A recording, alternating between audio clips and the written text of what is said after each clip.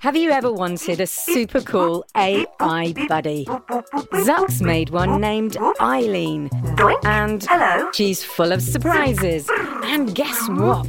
She knows you're listening. I know you're out there. And needs your help with Jello Mountains. The whole city's filling up with Jello. Creaky robots. Lime green detected. And her daft inventor. Zucks, are you functioning correctly? Tune in to A to Z, a fun new adventure series from Gen Z Media and the creators of The Res. Listen now on the GZM app, gzmshows.com, or wherever you get your podcasts. Hey dudes, Sarah here. Okay, so there's a lot going on right now, like a lot. And I thought it might be kind of cool to just talk it out. School is canceled, which means I have way more time on my hands, and I'm sure most of you are in the same boat. Like, for reals. Kyle is driving me bananas, and I'm kind of bored, but trying to stay on top of things, you know?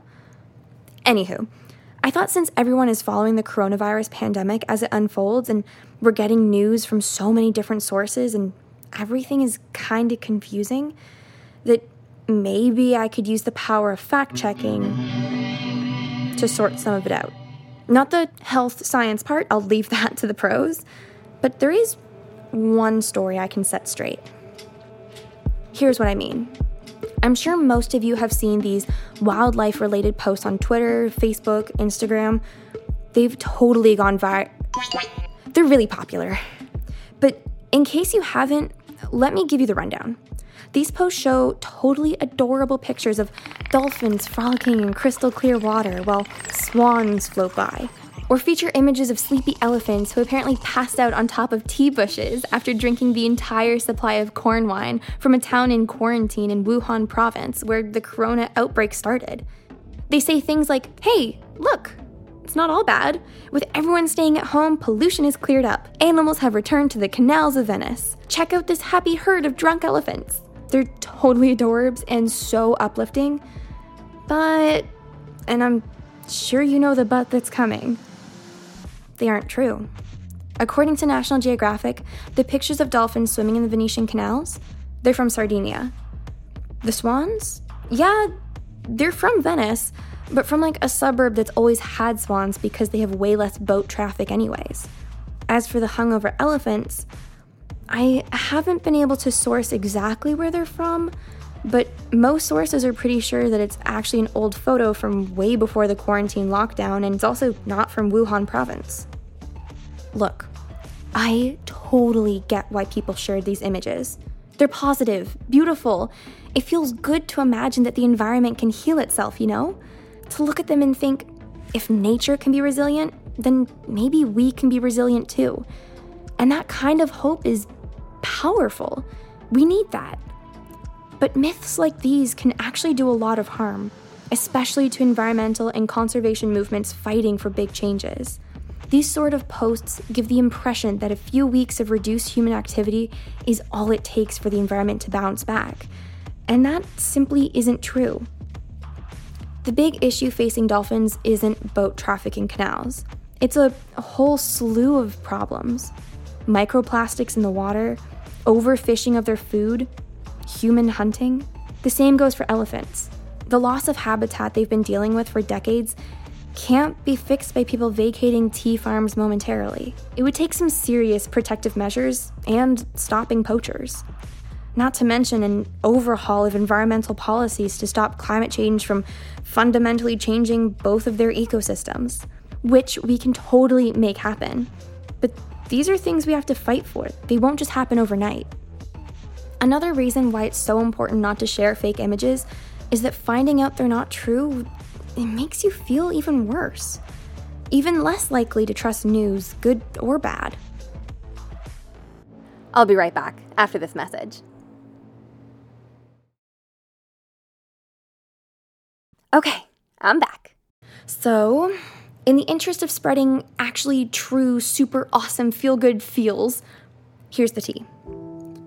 Isolation safety measures have actually been improving the environment, and specifically, air pollution and CO2 emissions are reduced due to limited travel and manufacturing. We can actually see this from space. In different parts of the world where there was a full lockdown, it's quite astounding to look at satellite images from this time and see different gases that cause air pollution drastically clearing up. From February 3rd to March 1st, it's estimated that CO2 emissions in China were down by at least a quarter due to reduced coal consumption and less domestic flights. And the water in Venetian canals is actually clearer than it's been in a really long time, even if there's no dolphin tourism. As we all collectively take a break to help take care of each other, nature is taking a little breather too. And I think that's something we can all feel good about. You know, it's kind of interesting. The situation we're in with coronavirus is kind of similar to the situation we're in with climate change. Both of them affect all of us, and both take worldwide cooperation to fix. The thing I found most inspiring about the current situation is just how quickly we've been able to take action and how far-reaching it's been.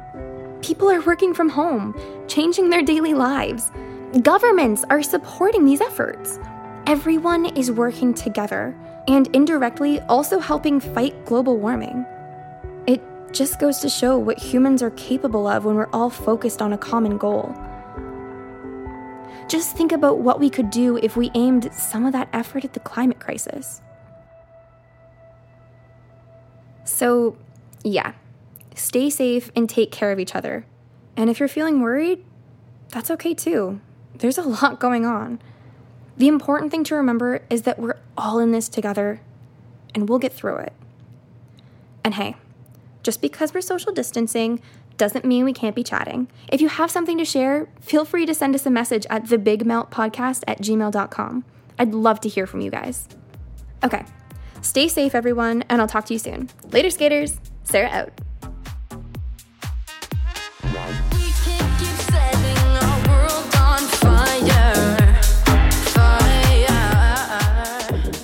The Big Melt Podcast is brought to you by Earth Rangers and hosted by Sarah Marks. It is written by Lee Lawson, directed by Stefan Richter, and edited by Nitai Steinberg. Production assistance by Avneet Sandhu. To learn more about today's episode or leave us a message, go to bigmeltpodcast.com. You can also take a quick survey for a chance to win a custom t-shirt. Don't forget to smash that subscribe button. And come on, show you care with 5 stars, please.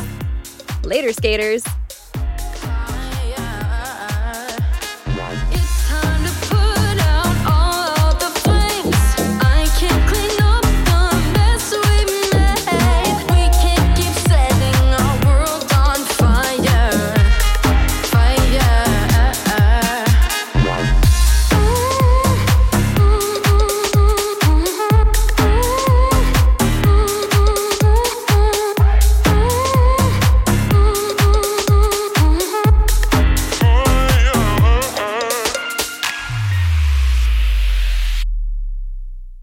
Hey parents and teachers, have you heard about gzmclassroom.com? It's a website where teachers can get companion resources for everyone's favorite GZM shows. 6 Minutes, Mars Patel, Podcast Title Pending, 6 Minutos, The Res, Becoming Mother Nature, Iowa Chapman and the Last Dog, Treasure Island 2020, The Hollow, Young Ben Franklin, and The Big Fib all have companion resources for additional critical thinking, listening comprehension, and ultimately creativity. We made them just for you. And oh yeah, they're free. Free! The people on Facebook didn't believe us, but they are free. Free. Head to gzmclassroom.com and get yours today.